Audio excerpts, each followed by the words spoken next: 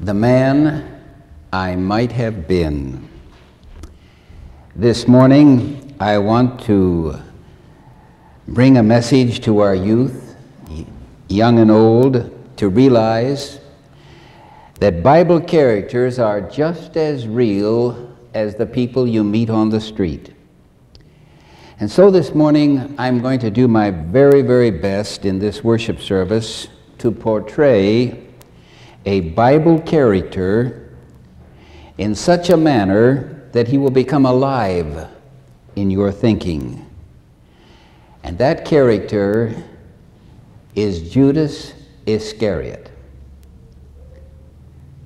Now, why did some of you shudder? Why haven't you named some of your sons after my name?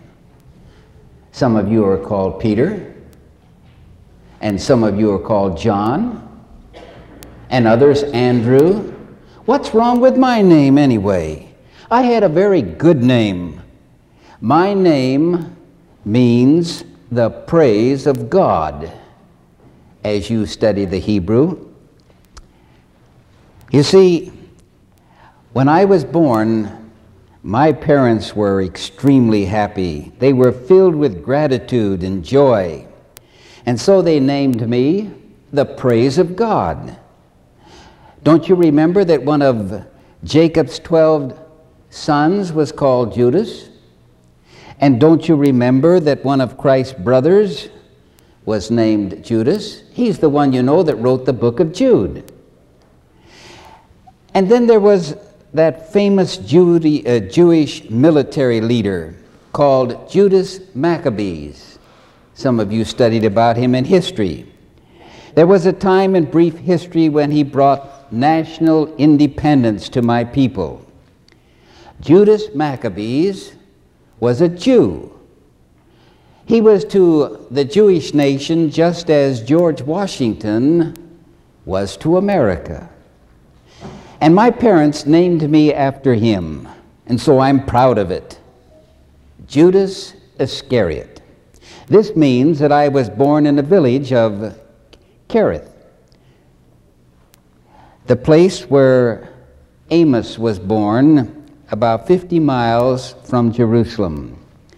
Of course, all the other disciples came from Galilee. So you see, I made a very good start in life. I was reared in a religious home.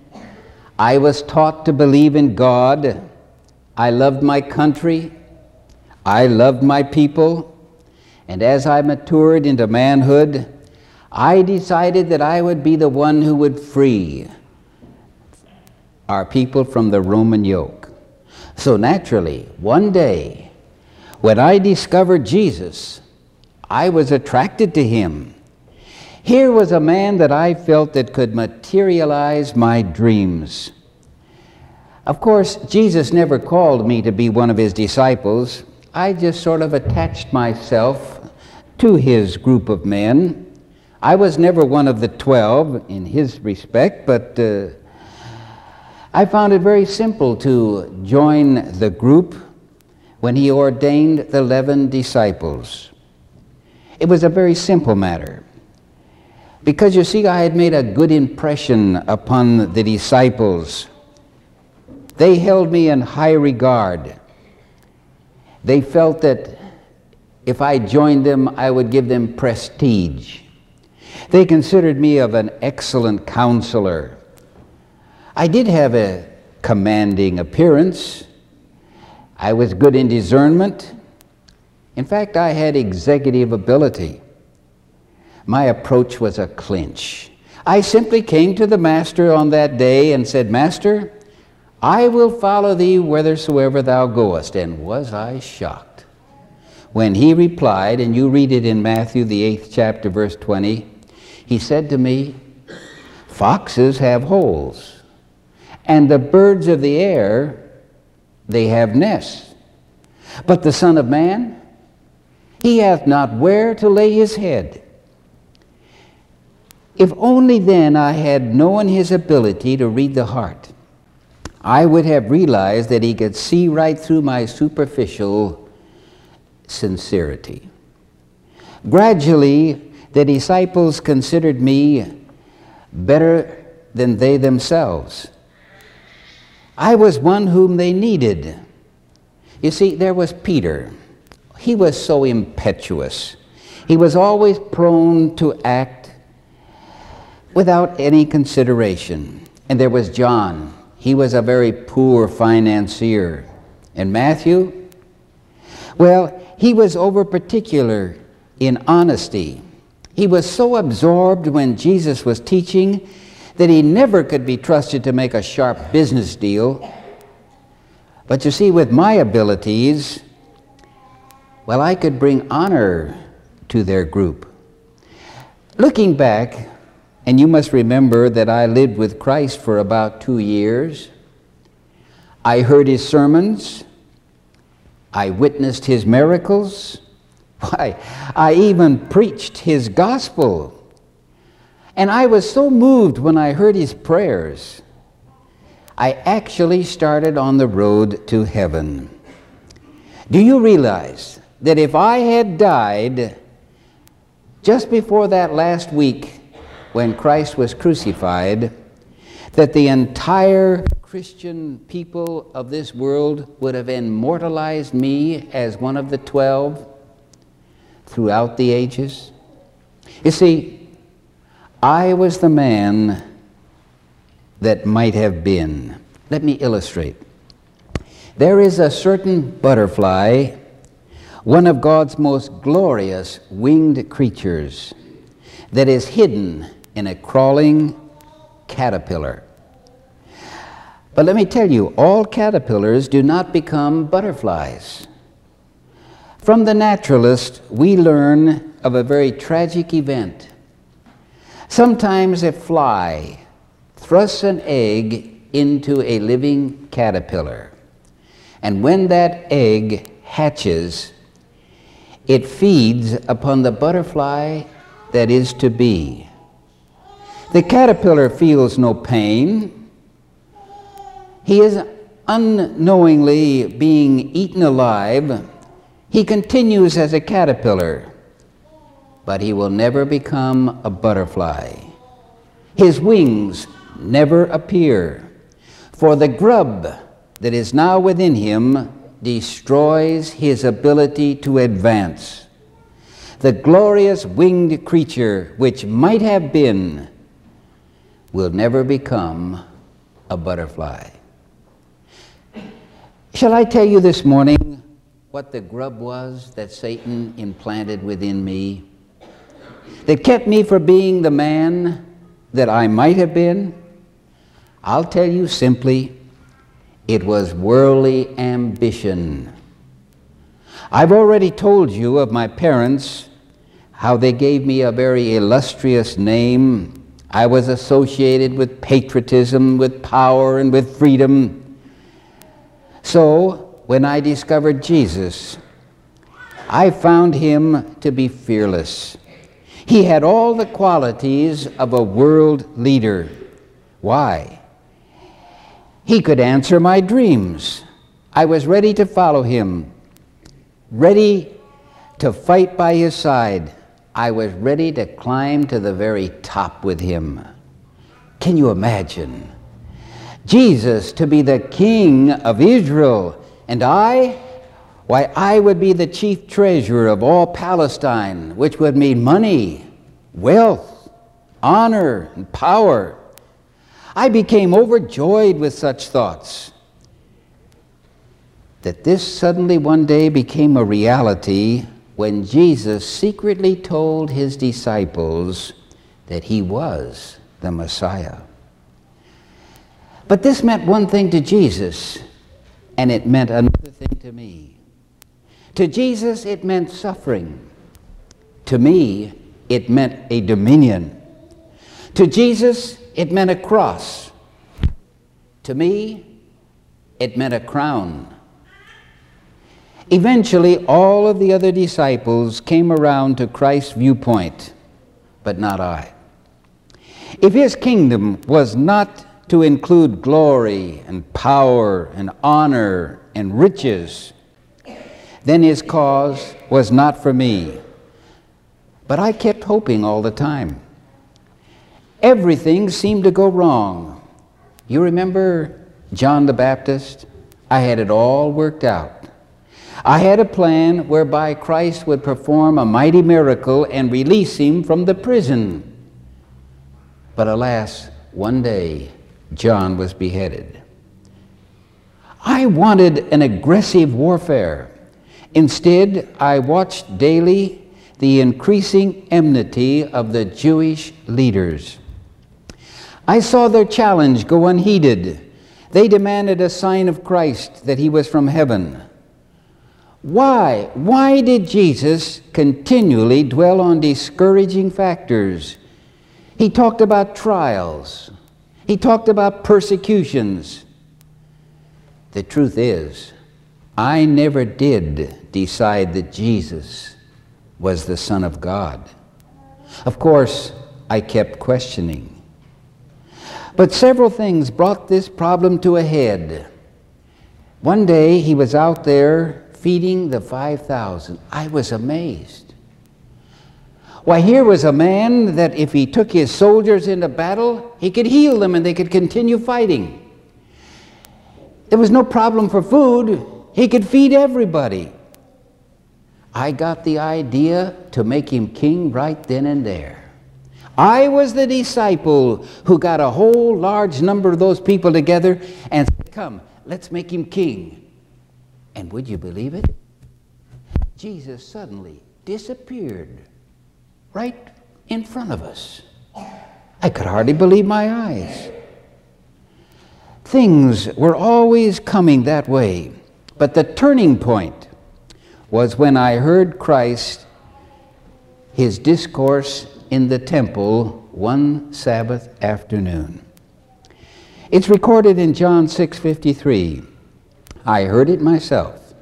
Jesus said, verily, verily, I say unto you, except ye eat the flesh of the Son of Man and drink his blood, ye have no life in you.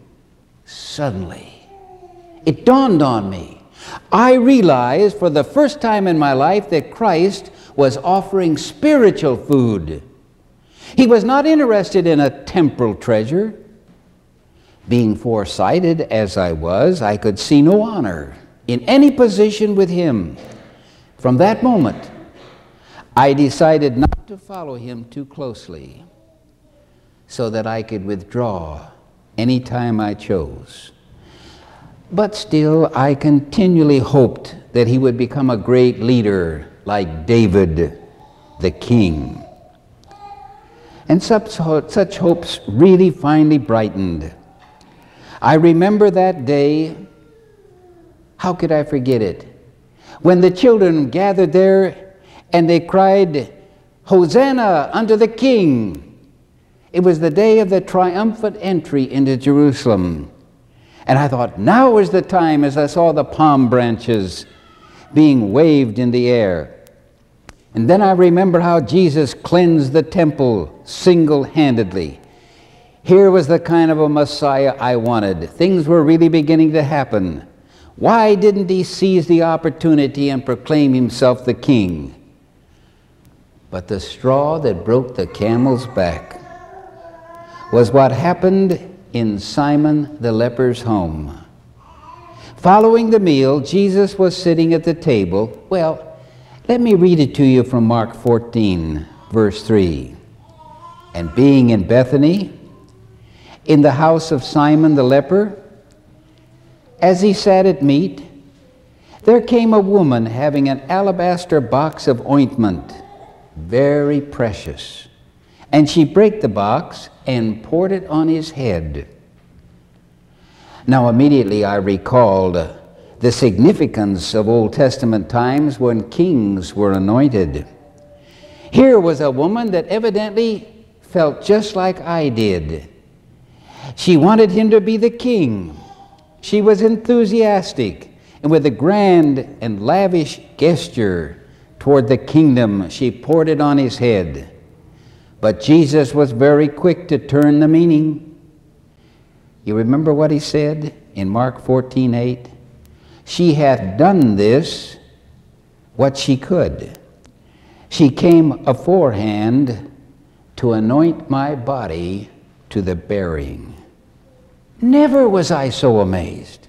She intended to point him to a crown, I was sure, not to a coffin. But why do I tell you more? Jesus was always rejecting earthly glory.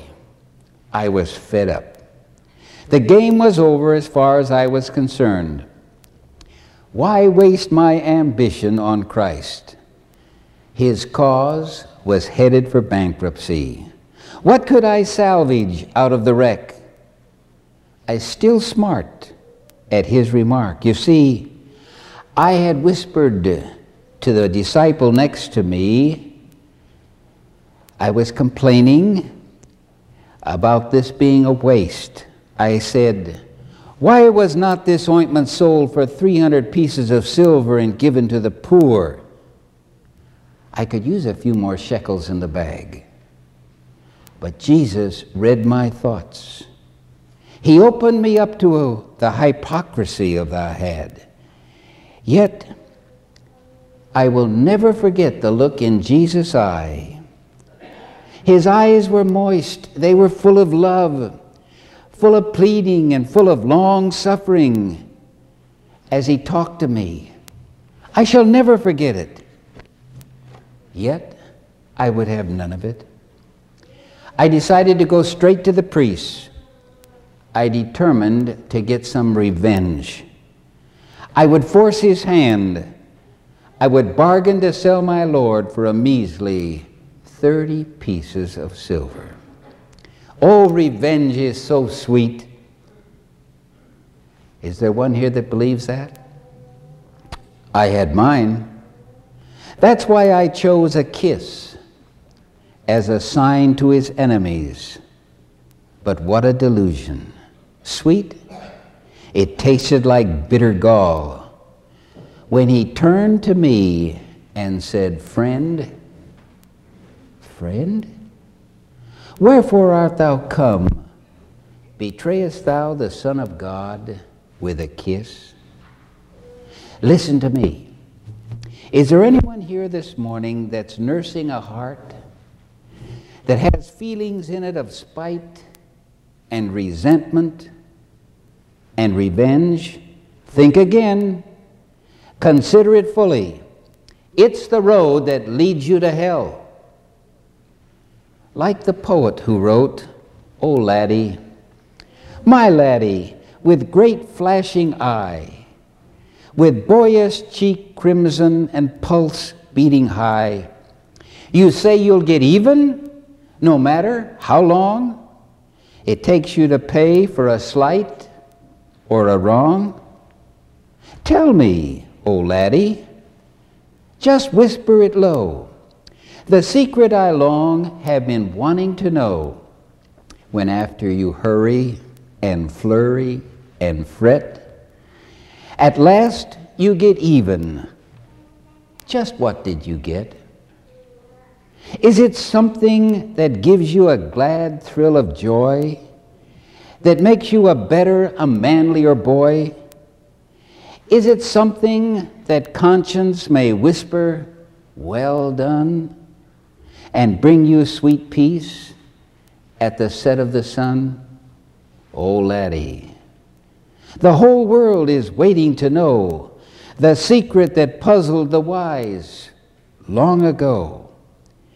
If after you worry and flurry and fret, at last you get even, just what did you get? You see, vengeance is not the beginning of sin. Vengeance is the final fruit of sin. The beginning with me was worldly ambition. Such aims were never surrendered to the purpose of Jesus. You remember that Apostle John? He too had worldly ambition. He requested one day, believe it or not, a throne to sit right beside Christ. But eventually, he also yielded. Christ became his master. But I never surrendered. Here was the ultimate difference between John and myself. Perhaps you have heard the story of a famous artist who painted the scene of the Last Supper. He selected his models with great care. He portrayed the disciple John with a young man who had a handsome look with a high purpose. He painted him as a man with a spiritual expression across his entire countenance. It was thus that the artist painted each of the disciples, leaving Judas to the last. By now, it had taken him many years. And so he went now to the lowest quarter of the city where criminals were bred. He was searching for a man that would portray Judas. One day, he chanced to meet such a man. His face was very unsympathetic. He had a sordid expression. He had a hard, cruel look. Here was a man that qualified to portray the evil that the artist wished to show on the face of Judas. He proved to be a very cooperative model. But there was one problem. He continually was looking over at the finished picture of John. Day by day, as he was painting his face, he was always looking at that picture of John. Finally, the artist asked, "Do you like the face of John?" "Oh, yes," he replied. "It was once mine." You see, 5 years ago, I sat as a model to portray John. Oh, the man that I might have been. I too could have been like John. We lived at the same time. We talked under the same Syrian sky. We experienced the same temptations. We both fellowshiped with Jesus. We each shared the same apostleship. John, I might have been like you if only I had surrendered my worldly hopes and aspirations. How well do I remember the challenge of Christ in Matthew 16:24. One day he said, "If any man will come after me, let him deny himself, take up his cross, and follow me." John, I could have been like you if I had followed Jesus and surrendered my life. But if not like John, I might have been a Simon Peter. My sin, like Peter, was not unforgivable. Oh, but I hear some of you young people say, "Why, you sinned against the most wonderful person that ever lived." But should that make my case hopeless? No, just the opposite. You see, I sinned against a person who forgives as no man ever forgave. Didn't I watch Jesus forgive the adulteress? There she was in a heap on those cobblestones, tears of repentance coming down her cheeks. And I heard Jesus say, "Neither do I condemn thee. Go and sin no more." And you know, you remember, there was that thief on the cross. Can you see him when he turned his head in pain and said to that thief, "Thou shalt be with me in paradise"? And he forgave Peter also, for Peter denied that he ever knew the Lord. It's true. It's a fact. Jesus never refused forgiveness to anyone who ever sought it. Yes, he would have forgiven me too if I had repented. Wasn't he trying to tell me that in the garden when he looked at me with those loving eyes and said, "Friend, wherefore art thou come?" Why, he called me a friend when I was at my worst. He did not denounce me. You want to know something? He loved me. Why? Why did I not repent? Perhaps I should ask, why is it that some of you don't repent? You see, repentance requires humility, self-abasement, a change of heart, a willingness to turn around and resolutely face the opposite direction. Let me tell you something. It's the hardest thing an individual can ever do in his life. It's more than just feeling sorry for sin because you have a terrified conscience. It's more than open confession. It's believing that when you repent, you know He will forgive you. How can I describe the scene? There I stood in that garden that evening, believing that Christ would free himself. I saw his hands being bound securely. I was so amazed, I followed him into the trial and stood in one of the recesses of that hall. Every moment I expected him to reveal his divine power and free himself. Instead, I saw him submit to every abuse. I became filled with a terrible fear. Suddenly, I realized that I was a traitor. I could endure the torture no longer. Instantly, my voice rang out, sending terror to every heart. I have sinned in that I have betrayed innocent blood. But I was speaking to my companions. I was not speaking to the Savior. I was crying earthward, not heavenward. Great sweat drops covered my forehead. I took the bag and I threw the money down.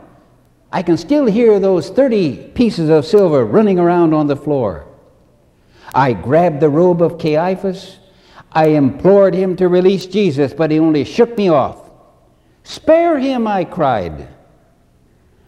Oh, that I had repented to Jesus and allowed God to fill my heart with godly grief for betraying the spotless Son of God. Oh, that I had begged Jesus that moment for a new heart, for cleansing, for renewing, but I was too proud. Suddenly, I discovered it was all over. Screaming as I yelled and left the hall, "It's too late! It's too late!" Oh, that I had followed Jesus to Pilate's judgment hall and there pleaded for mercy. He would have forgiven me. Or why didn't I follow him to Pilate's judgment hall where he was mocked and abused and fell down at his feet and asked for forgiveness? He would have forgiven me. Even when he was on the cross, if only I had looked up and asked him to forgive me, he would have forgiven me because he loved me. If only. If only. But later that day, on the road to Calvary, as the mob passed a retired spot, they beheld an unforgettable sight. For there at the foot of a lifeless tree, I paid the price for my revenge with a cord that was broken and a mangled body with dogs devouring its remains. Fundamentally, there was little difference between Peter's sin and mine. You see, the difference was what we did about it afterwards. He took a road and found as John had said, if we confess our sins, He is faithful and just to forgive us our sins and to cleanse us from all unrighteousness. But I took the other road, a road that led away from Christ, a road that led to a lifeless tree in the valley, to a rope and a leap in the dark. Thus the man Judas, which meant praising God, became Judas, a warning of God throughout all ages. And it's this warning I have come to talk with you about this morning. Listen, a good start to the kingdom is not enough. You remember Benedict Arnold? He once enjoyed a friendship with George Washington. They sat at the same table and ate together. But he became the most hated American, a traitor. Remember my life. A good start doesn't count unless it's tied to a good ending. I would warn you not to be carried away with worldly ambition. John tells us in the 2nd chapter, verse 16 and 17, for all that is in the world, the lust of the flesh, the lust of the eyes, the pride of life, is not of the Father, but it is of the world. And the world passeth away, and the lust thereof. But he that doeth the will of God abideth forever. Yes, it is true, as Mark told us in chapter 8:36, what shall it profit a man if he gain the whole world and lose his own soul? And may I add, for 30 pieces of silver. Oh, I would warn you against the bitter emptiness of revenge. And when the winds of vengeful passion sweep down upon your soul, and believe me, the devil will do it someday. Even when persecutions come, do what the disciples did when they were stricken out there in that boat that was about to go down. When the waves were sweeping over, they cried to the master of the ship, for he had power to still the angry sea of life with the words, peace, be still. And I warn you once more against the folly of impenitence. You see, it was not my sins that ruined me. It was not, and it will not be your sins that will ruin you.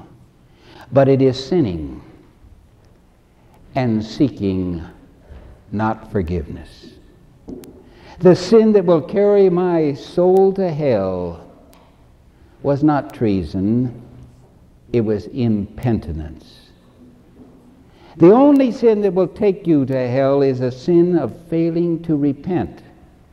That is the sin that is unpardonable. And so, this morning, don't hesitate as I did.